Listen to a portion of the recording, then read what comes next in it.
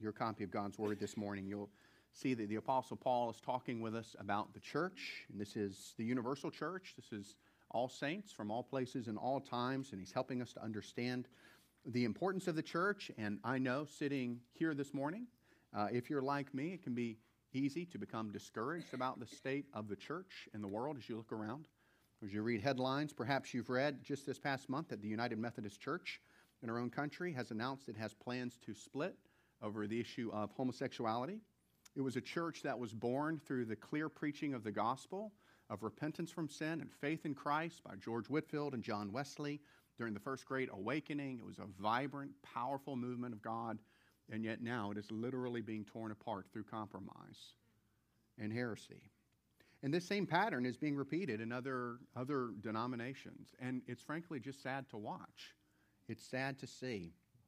There are also concerns about what seems to be a lack of impact in the church in our broader culture. So the media loves to trumpet the rise of the nuns, those young people who profess no real adherence to any particular form of religion or organized religion.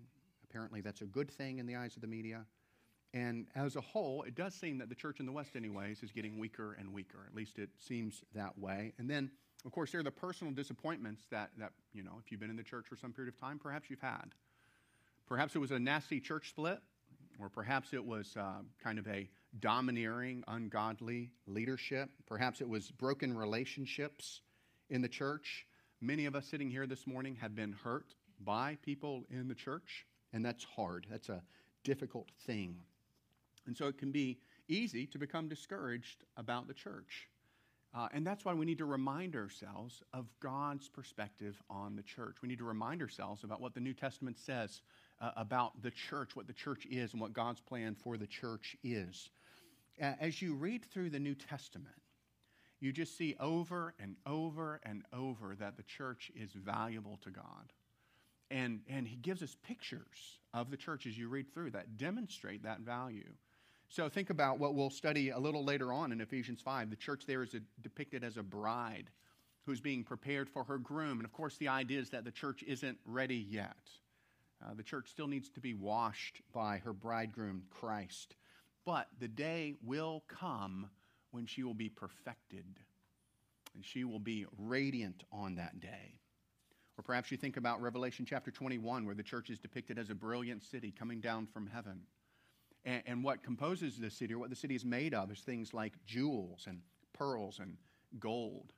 And all of that imagery highlights the value of the church to God, that God treasures the church.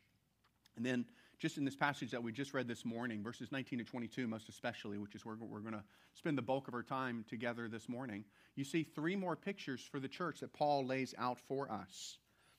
In this passage, verses 19 to 22, the church is depicted as the kingdom of God, and as the family of God, and as a holy temple of God. And again, each one of these pictures highlights the value God places on the church.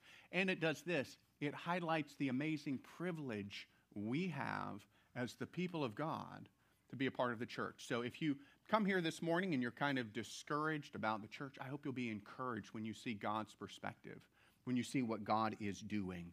And I'm praying that God will teach us to see the church the way that He sees her, so that we will not become discouraged, but instead we'll invest ourselves in what God is doing in the world. So we're continuing our study of Ephesians this morning. Of course, we've been looking at this section. I asked Rob if he'd read from verses 11 to 22, because this is really kind of an entire section that goes together. And here Paul is talking about God's corporate plans of salvation. So salvation is an individual thing where God saves a man or a woman, draws them out of their sin, brings them to Christ, and gives them perfect righteousness in a relationship with Him. That's an intimate relationship. But of course, it's not just individual.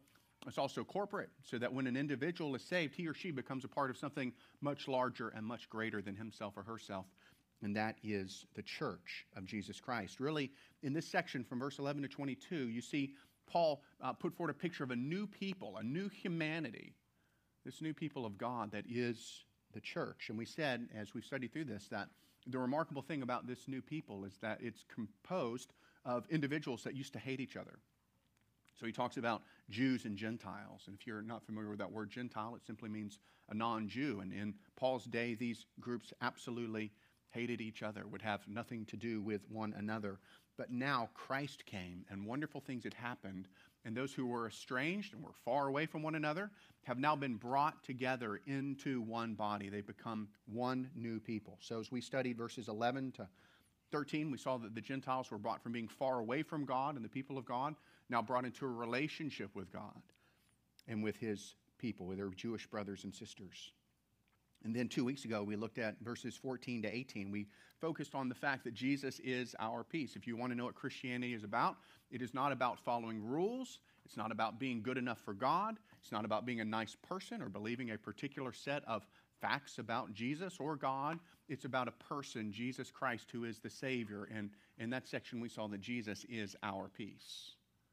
He is the one who himself brings peace. He is the one who fulfills prophecies that proclaimed that he would be the peace of his people. And he has brought us peace with God, and he's brought us peace with one another. And Paul lays that out in verses 14 to 18 for us there. So now Jews and Gentiles, again, they're one. And then verse 19 to 22, our passage for study this morning, Paul tells these Ephesian believers, really what's the practical results of what Christ has done. And as he lays out these practical results of what Christ has done, he gives us, again, these three pictures of the church. He pictures the church for us as a kingdom. He pictures the church for us as a family. And he pictures the church for us as a temple. And each one of these images will help us understand the wonder of what God has accomplished in Christ and the privilege it is to be a part of the church. If you have the handout that you received as you came through the door this morning, you'll see there's 3 points to the sermon. The first point is that the church as God's kingdom, or the church is God's kingdom. The idea is it's pictured as God's kingdom. The second point is the church as God's family. And then the third point, the church as God's temple. So we're going to look at each one of these pictures and try to gain insight into how we should live and how we should think about the church. Look with me, if you will, at the first part of verse 19. So then, you are no longer strangers and aliens, but you are fellow citizens with the saints. So in the first part of verse 19, Paul is, again, he's speaking primarily to Gentiles, the Ephesian believers in the church of Ephesus and the churches in the city surrounding Ephesus. They were primarily Gentiles or non-Jews, and he reminds them who they used to be. He says that they were strangers and aliens. That word stranger there, it speaks of a foreigner, but in particular, it speaks of a foreigner who's only in a nation that's not his own or her own for a short time. The word alien there actually refers to a foreigner who is a resident alien, or someone who stays in a country that's not his own or her own for a long period of time. But if you think about, both of those groups have one thing in common: they don't belong. They don't have the privileges of citizenship in the nation where they are staying. And that's how it was for the Ephesian believers. Before Christ, they did not belong to God, and they did not belong to the people of God. In the words of verse 13, they were far off, but now you see that they have become fellow citizens.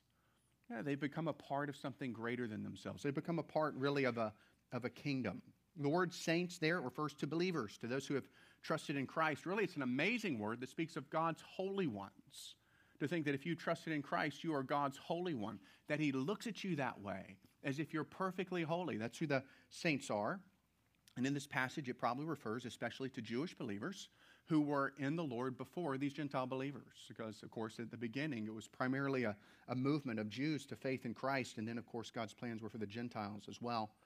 And while Paul does not specifically use the word kingdom here in this verse, it's pretty clear that that's what he had in mind when he speaks of these Jews and Gentiles of being fellow citizens together.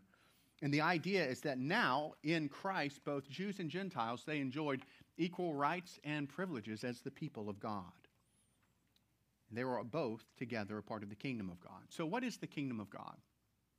Now, to put it most simply, the kingdom of God is the place where God rules. In a sense, God rules over all, right? In a sense, God rules over the entire universe. That is true. He is the sovereign king of the entire universe. In another sense, the kingdom of God refers to the place where God's rule is manifest, or where it's seen. So it's manifest in heaven, where God rules in heaven over angels and over the redeemed before his presence. It's also manifest in the lives of believers, men and women who have put their trust in Christ. In a sense, that's the kingdom of God. But in this verse, Paul is picturing the kingdom of God as a special group of people, believing Jews and believing Gentiles who are now together. And they're together in one body. They're together in the church of Jesus Christ. So he's referring now to the church. So Whenever someone becomes a Christian, he or she becomes a part of the church, which is to say, he or she becomes a part of the kingdom of God. And the amazing fact about that is that God becomes his or her king, ruling in his heart and her mind for their good and for his glory. I like how James Montgomery Boyce said about this. He said, "The kingdom comes whenever the righteousness, peace, and joy of Jesus enter an individual's life, transforming it and bringing spiritual blessing." So friends, every believer is a part of the kingdom of God, and the church as a whole is the kingdom of God because God rules over the church just as surely as he rules over each individual believer. Let's make two observations about this before we move on. Consider with me the wonderful privilege it is to be a part of the kingdom of God. I know we're Americans. I know we don't like kings. I know we don't think about ourselves in that term, but God's a good king. And we're a part of a kingdom that will never end. God is a perfect king, and he is ours. When Missy and I lived overseas, we enjoyed being citizens of the United States because we went to international airports. We often got to go faster than other people from other nations. We thought that was a good thing, to be able to go through customs more quickly. We also had kind of a sense of security that if something went bad, our nation would stand behind us, and so we liked having the blue passports. It was a privilege for us to be a part of this country, to be a citizen of this country. The idea then is how much greater of a privilege is it for us as believers to be a part of the kingdom of God, to be citizens of the kingdom of God. We have tremendous privileges. Again, we have a good king. What it means, if God is your king, is that he has taken it upon himself to rule in your life for your good and only for your good, which means whatever pressing, difficult thing you're facing this morning, I know in a room like this, there are many pressing, difficult things. If you are in Christ, if God is your king, he is ruling in your life for your good. And he will not fail to accomplish that good in you and through you. And when the day comes, he will bring you safely home to heaven. Christ Fellowship, we must be a heavenly minded people. We must have our eyes fixed on this king. We have a glorious captain. The Lord Jesus is the captain of our faith. The Lord Jesus is the one who took it upon himself to defeat all the enemies of the kingdom of God. So at the cross, he overcame Satan. He overcame death. He overcame sin through his perfect work. He is victorious, and here's the reality for us. Because we follow him, we are victorious in him. Which means tomorrow morning, when you're feeling dry and struggling and thinking about how you're going to go through the day, you can think, Jesus already won the victory for me today. And he calls me to live in light of that victory and to live in the good of that victory. We also have a bond with all who have faith in Jesus Christ. So if you travel to another country, you've met believers in another nation, you know immediately you have a connection with them that's deeper than all the differences, because there are differences. We look different from one another. We speak different languages. Our cultures are distinct. Of course, there are these differences, and yet if they have Jesus and we have Jesus, then we have this deep fundamental unity that enables us to pray for one another sincerely and to love one another truly. Why? Because we're fellow citizens of this kingdom. We share Jesus. And then, of course, we have a shared destiny. And here's the reality. The kingdoms of this world are passing away.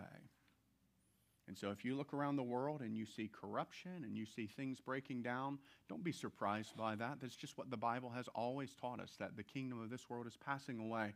But there's a kingdom that is on the rise. There's a kingdom that is coming. There's a kingdom that will rule in glory forever. The great privilege for us is that one day, when our suffering is done, we will see our King face to face. Isaiah 33:17, your eyes will behold the King in his beauty. They will see a land that stretches afar. It's a privilege to be a citizen of the kingdom of God. So do you realize that you're part of something cosmically glorious? This little church is a part of something so inexpressibly glorious that when we see it with our own eyes, we will not believe it. We'll struggle to grasp what God has done. And calling together people from every age and every place, all who put their trust in Jesus. And we will surround the throne. That's what we're part of. We're part of something so much greater than our own little lives. It means this little church is just one expression of this majestic kingdom. And again, it can be easy to become discouraged, right? One of the traps for us as believers is we start looking at this world and we start following the news. And of course, the news is always bad news because then you click on it. And when you click on it, they get more money, and so they put more bad news up there. And what happens is we get so bogged down in all the badness of this world that we forget that we're a part of this glorious kingdom. And we're not meant to live that way. We're meant to live with eyes of faith, looking forward to this kingdom which is coming and looking forward to our King who reigns even now. And Ephesians 2, verse 19 tells us that we are a part of that kingdom. Notice finally that the kingdom of God has no second-class citizens. I don't mean finally in terms of the sermon's over, because we're nowhere near over. I mean in terms of point one. The kingdom of God has no second-class citizens. Do you notice that they're fellow citizens there? So Gentiles have now been brought in, and they're not given a seat in the back. No, they're given a seat beside their Jewish brothers and sisters. They're fellow citizens with the saints. There's no distinction between Jew and Gentile in the church. Both were fully loved and fully accepted by God. And so both had the privilege of fully loving and accepting one another. That's what's true of us today. There is no room for divisions in the body over things that divide us in other places, things like ethnicity or education level or socioeconomic differences or cultural distinctions. We should welcome one another and love one another in precisely the same way that God has welcomed and loved us. So here you see this beautiful picture of a kingdom. And by God's grace, we're a part of this kingdom, the church. But now look at the second part of verse 19. You see a second image. The church is the family of God. Paul goes on to say, and members of the household of God. That word household there, it's a word that really speaks of a close family. So some words for house in the New Testament, they talk about the family and then the servants in kind of a broader community. This really refers more to the family itself. And we talked about the great privilege that it is to be a fellow citizen in the kingdom. But how much greater of a privilege is it to be a son or daughter of God? Not simply a citizen, praise God that we're citizens, but now sons and daughters. That's what the church is. The church is the family of God.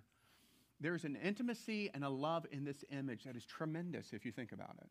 God is our Father. God, here, He delights to be our Father, which is to say God is not up in heaven looking down upon us, discouraged and frustrated, and somewhat, wishing He had made a different deal. Instead, He looks down on us and He sees, that's my precious daughter. And He looks down on us and says, that's my precious son. And He loves us.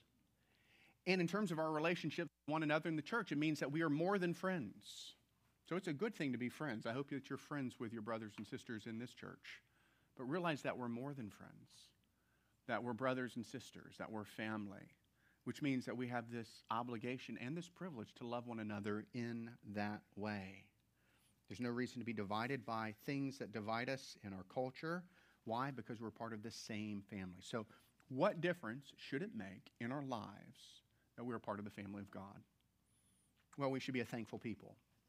We should be thankful that God is our Father. Christians, we should be thankful.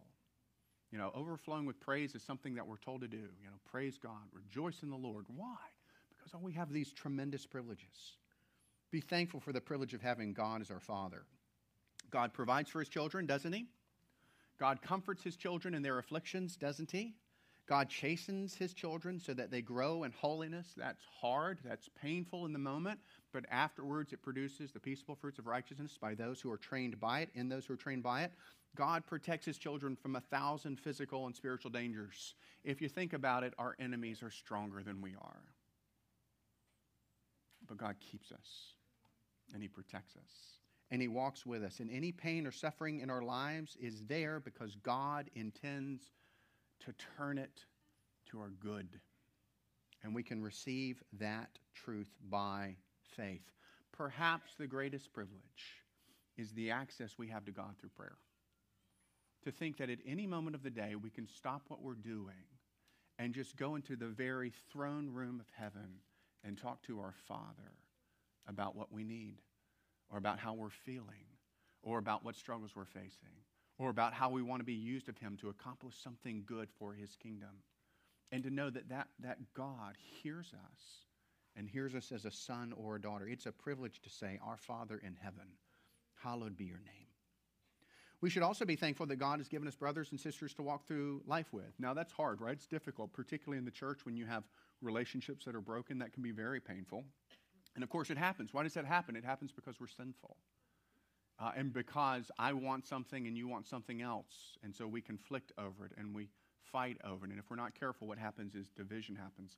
And of course, that's a hard thing. It's difficult to be hurt by someone in the church. But have you ever considered what a privilege it is to be a part of the church, to have brothers and sisters? So around the room this morning, we have brothers and sisters by the millions who pray for us. Now, in America, we don't think about it as much because we enjoy such freedom of religion. But our brothers and sisters who are in persecuted countries, it is significant to them to know that they have brothers and sisters all around the world who are praying for them. We have that great blessing. And in terms of the local church, we have a network of support as we go through life. So many people in our culture are lonely and isolated and sad. And here's the thing, we don't have to be lonely. And we don't have to be isolated. And we don't have to carry our burdens by ourselves. Why? Because we're a part of this body. We're part of this church. We're part of having brothers and sisters around us who can pray with us, or who can help us in hard seasons, or who can strengthen us when we're weak, or who can exhort us when we need to be kind of spurred on, or who can love us enough to confront us when we're kind of wandering away after sin. We have this privilege of being involved in a network of relationships. And we should invest in this network of relationships. We have the privilege of being on mission with one another for the sake of spreading the gospel in this community and among the nations. It's a privilege to have brothers and sisters. You know, we also should love our brothers and sisters. So maybe a third application would be that we should love one another. That seems simple enough. We would all say that we want to love our brothers and sisters. And of course, God loves each one of his children. And if God loves each one of his children, then we should love one another as well. So what does it look like? Well, it looks like 1,000 different things. Most especially, it looks like laying down my rights for the good of others. It looks like serving others. It looks like investing in relationships. That's hard in our culture. One of the things that keeps us from loving one another well in the West is that we value time so much. We value time more than people. And because we value time more than people, it's very easy for us to just kind of cut off relationships at a particular time because we have more important things to do. And we kind of have to fight against that. Look around the room this morning. Seriously, do that. I know sometimes pastors just say stuff, but just look around the room this morning and realize that these are your brothers and sisters and that they're more important than time. That time is coming to an end, but these brothers and sisters, well, they're going to go with you into all eternity. And so why not invest in one another now? Why not spend time with one another now? As an elder in this church, I'm so grateful, and I know that Ron and Scott are so grateful for the way we see you investing in one another after the services and even before the service, just talking to one another about spiritually encouraging things and praying for one another. It's a good thing to do. We want you to continue to do that, continue to invest in one another that way, because God is using that to make this a church that really loves each other. And we praise God for that, and we want to see that grow. Another way we try to invest in relationships at Christ Fellowship is community groups. So we have 5 community groups that are meeting during the week for the sake of going deeper in relationships. And if you're not involved in one of those, I'd encourage you to get involved in one of those. Why? Because it will give you opportunities to invest in your brothers and sisters and to get to know them more.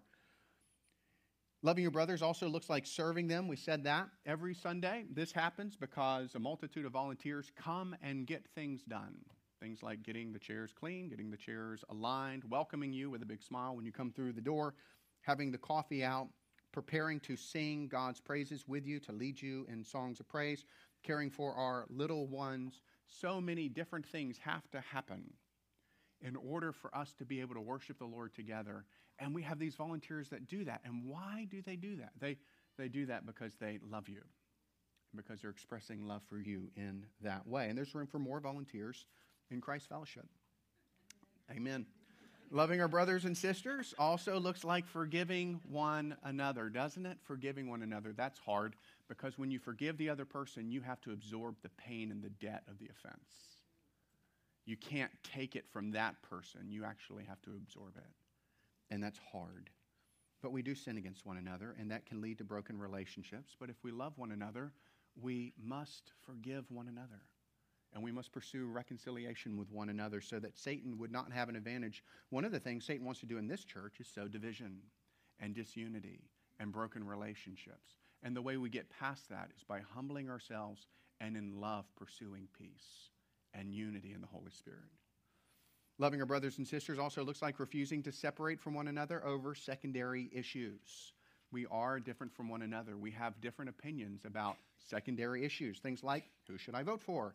How should we discipline our children? How should we educate our children? What movies are appropriate for children? Should I drink alcohol or should I not drink alcohol? And you could list all these different lists of things that people in this room will make different determinations about. And in many ways, they're matters of conscience. And Satan loves to come in and he loves to take matters of conscience and use that to split a body, right? And we should not do that. If we love one another, what will we do? We will welcome one another as we are commanded to in God's Word. And we'll love one another enough to think through those difficult decisions, to help one another make wise decisions as we go through this life. So here you see the second image for the church, the family of God. There's a third image. Verses 20 to 22, this is the longest description. Built on the foundation of the apostles and prophets, Christ Jesus himself being the cornerstone, in whom the whole structure being joined together grows into a holy temple. There it is. It's a temple in the Lord. In him you also are being built together into a dwelling place for God by the Spirit. So here the imagery changes. He began by picturing the church as a kingdom, and then he moved to picturing the church as a family, and now he kind of winds up this vision of the church by showing us this glorious temple. We will not be able to say everything about what Paul says here. This is, by far the most detailed of the descriptions that he gives. But I do want us to see four truths about the church as a temple. The first truth is that the church is founded on the truth of God's word. Look at the first part of verse 20. Built on the foundation of the apostles and the prophets. The apostles there, well, they were the men that Christ chose to be with him, and he discipled them, and then he called them to be the leaders of the church, those who would share the gospel and teach the gospel to the early church. It's possible that that word prophets there refers to the prophets of the Old Testament. It's more likely that it refers to men who were particularly gifted in the New Testament to speak God's word in the churches in the days before the New Testament was complete. But if you look at it together, the apostles and the prophets, they both had the same function, and that function was to teach God's word. And the idea here is that the foundation is not so much the men themselves, because we're all temporary. The foundation is the eternal truth of God's word. It's the truth that these men taught. I was helped by what John Stott had to say about this in his commentary. He says, in practical terms, this means that the church is built on the New Testament scriptures. They are the church's foundation documents. And just as a foundation cannot be tampered with once it has been laid and the superstructure is being built upon it, so the New Testament foundation of the church is inviolable and cannot be changed by any who claim to be apostles or prophets today. Christ Fellowship as a church, we must build our ministry on the foundation of God's word. God has always built his church through his word. The church was born on the day of Pentecost when Peter spoke forth the word of God in the gospel, and 3,000 put their faith in Jesus. And God has been building his church through the world and throughout history ever since. So if we want our church to be a church that grows spiritually, which is to say, if we want to speak forth God's word into one another's lives and see the Holy Spirit take the truth of God's word and shape one another into the image of Christ, that's what ministry is. Everything else supports ministry, but ministry is us speaking the truth of God's word into one another's lives. The Holy Spirit takes it and helps us grow and become like Jesus. If we want to see this church have that kind of ministry, we have to be founded on and remain upon the truth of God's word. This is how God does it. This is why we practice expositional preaching, which is preaching that takes the main point of the passage and makes it the main point of the sermon. The idea is we want to expose what is in God's word, and then we want to think together about how we can apply the truth of God's word to our lives so that we are transformed. That's what we want to do as a church. So pray that for our church. Pray that the elders of this church will be men of God who love God's word and who know God's word. Pray that our sermons will always be taken directly from the truth of God's word and not the opinions of men. Why should you pray that way? Because churches wander away. That's why. And we should pray that God would help us remain on the only foundation he's given, which is his word. And pray that the members of this church will treasure God's Word, spend time in God's Word each day. I've had several conversations with people who said that they've been praying that they'd spend time in God's Word each day in 2020. Praise God. May that continue. And may we be a church that teaches God's Word to one another. So the church is founded on God's Word. There's a second truth. The church is centered on Jesus Christ. Look at the second part of verse 20. Christ Jesus himself being the cornerstone. The cornerstone was the most important stone in the building, in the temple itself. John MacArthur pointed this out. He said that the cornerstone had to be strong enough to support the other stones that were placed on it. It had to be precise. It had to be placed precisely because all of the other stones in the structure were oriented to it. And the cornerstone really served to unify the entire structure. And Paul says that's what Jesus does in the church. So Jesus supports the church. He directs the church, and he unifies the church. That's the idea. So the church is about Jesus Christ, which is why we sing about Jesus, which is why we center our sermons on Jesus, which is why we think about the gospel each time we gather together. We must always center our church on the person of Christ because Jesus is the glorious Savior who died on the cross so that we might be redeemed. And Jesus is the great shepherd of the sheep that feeds the church, feeds his flock, and protects her from wolves. And Jesus is the fruitful vine, right? John 15, he's the fruitful vine, and from him all the nourishment we need to grow, well, it flows through Christ himself. And Jesus is the perfect advocate. Isn't it good to know that at any moment the Lord Jesus himself is interceding for us with the Father? And for that reason, we will always be accepted. Why? Because he ever lives to make intercession for us. And as we see in this passage, Jesus is the cornerstone who supports the church, directs the church, unifies the church. So mark it down. The church that grows weary of preaching Christ and singing songs about Jesus and ceases to tell others about Jesus, well, that's a dying church.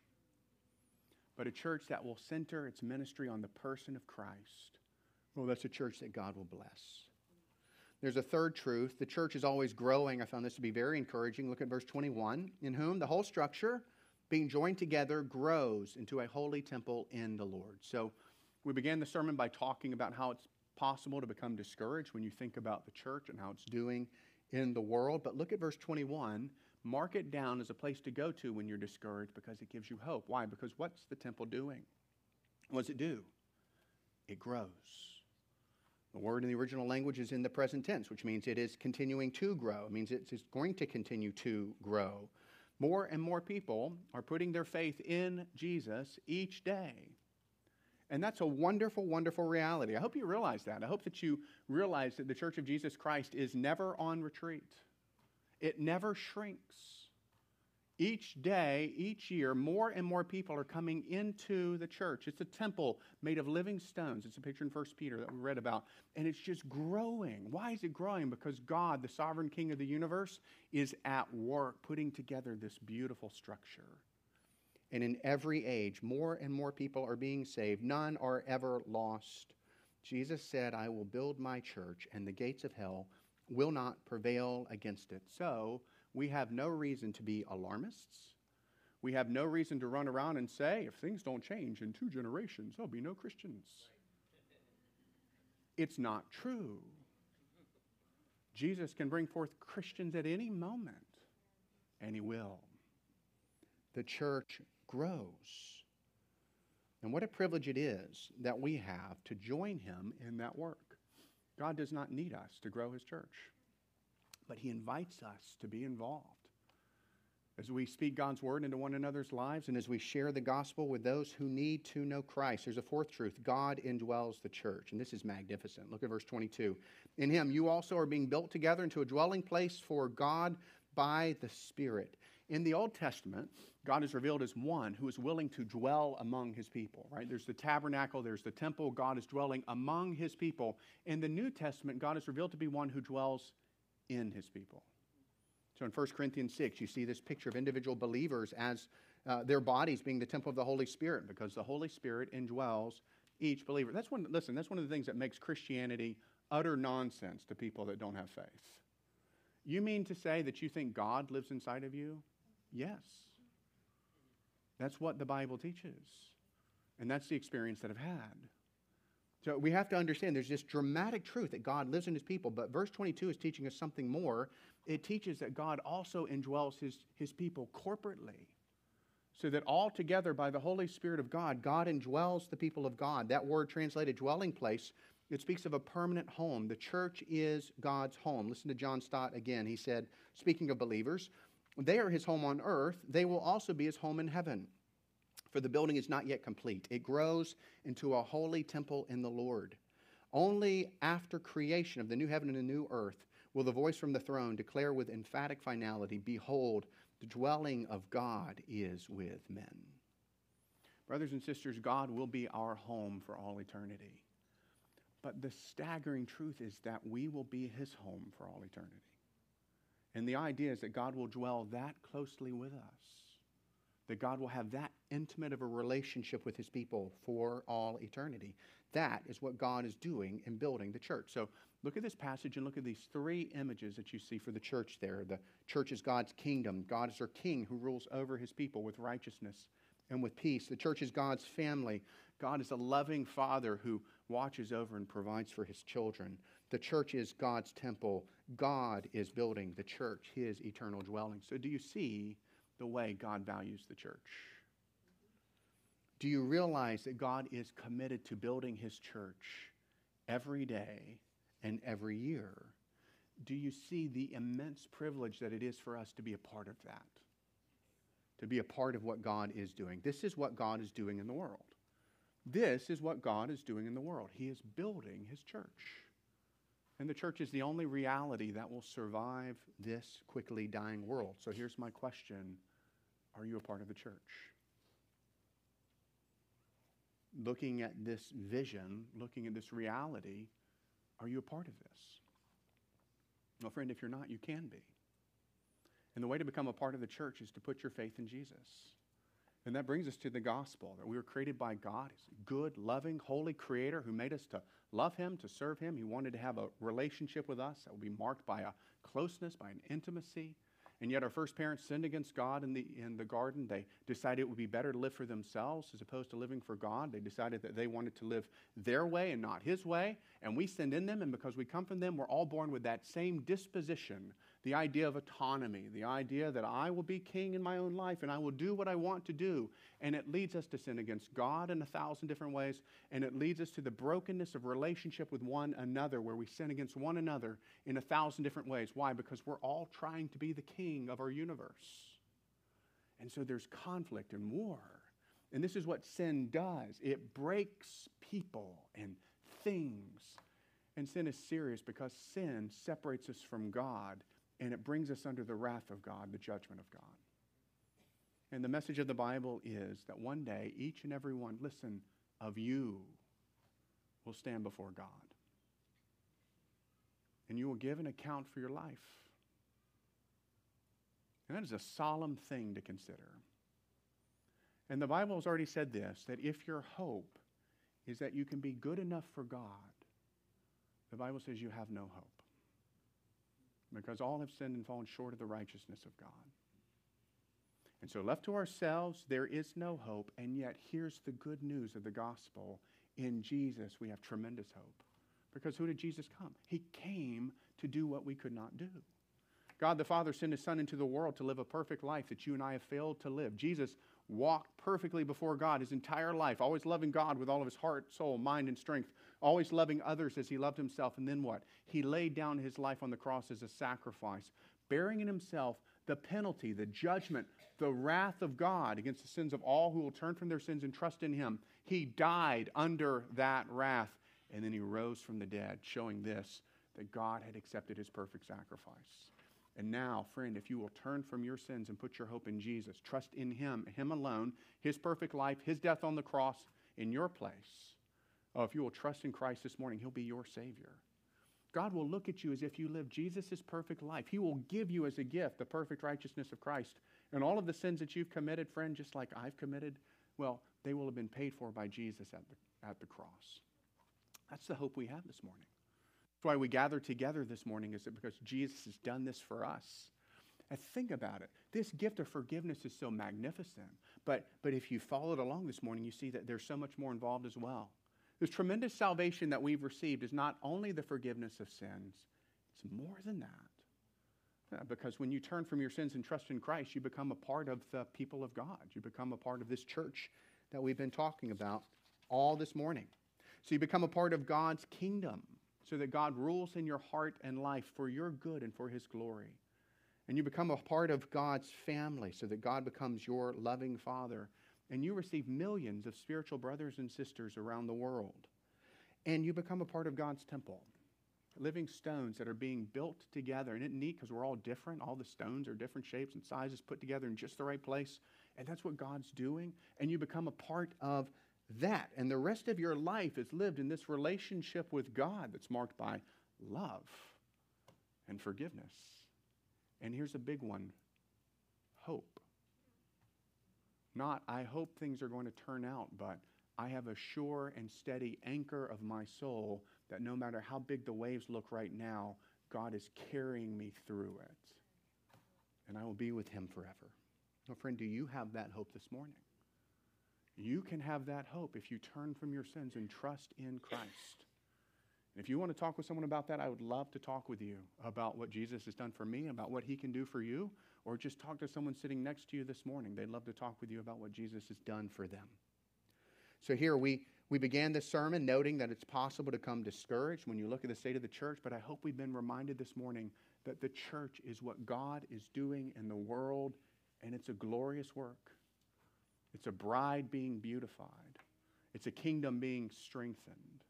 It's a family growing in numbers day by day. It's a temple always increasing in size until it's perfect. And God will do that work. So may we value what He values. May we treasure the church as He does. And let's pray.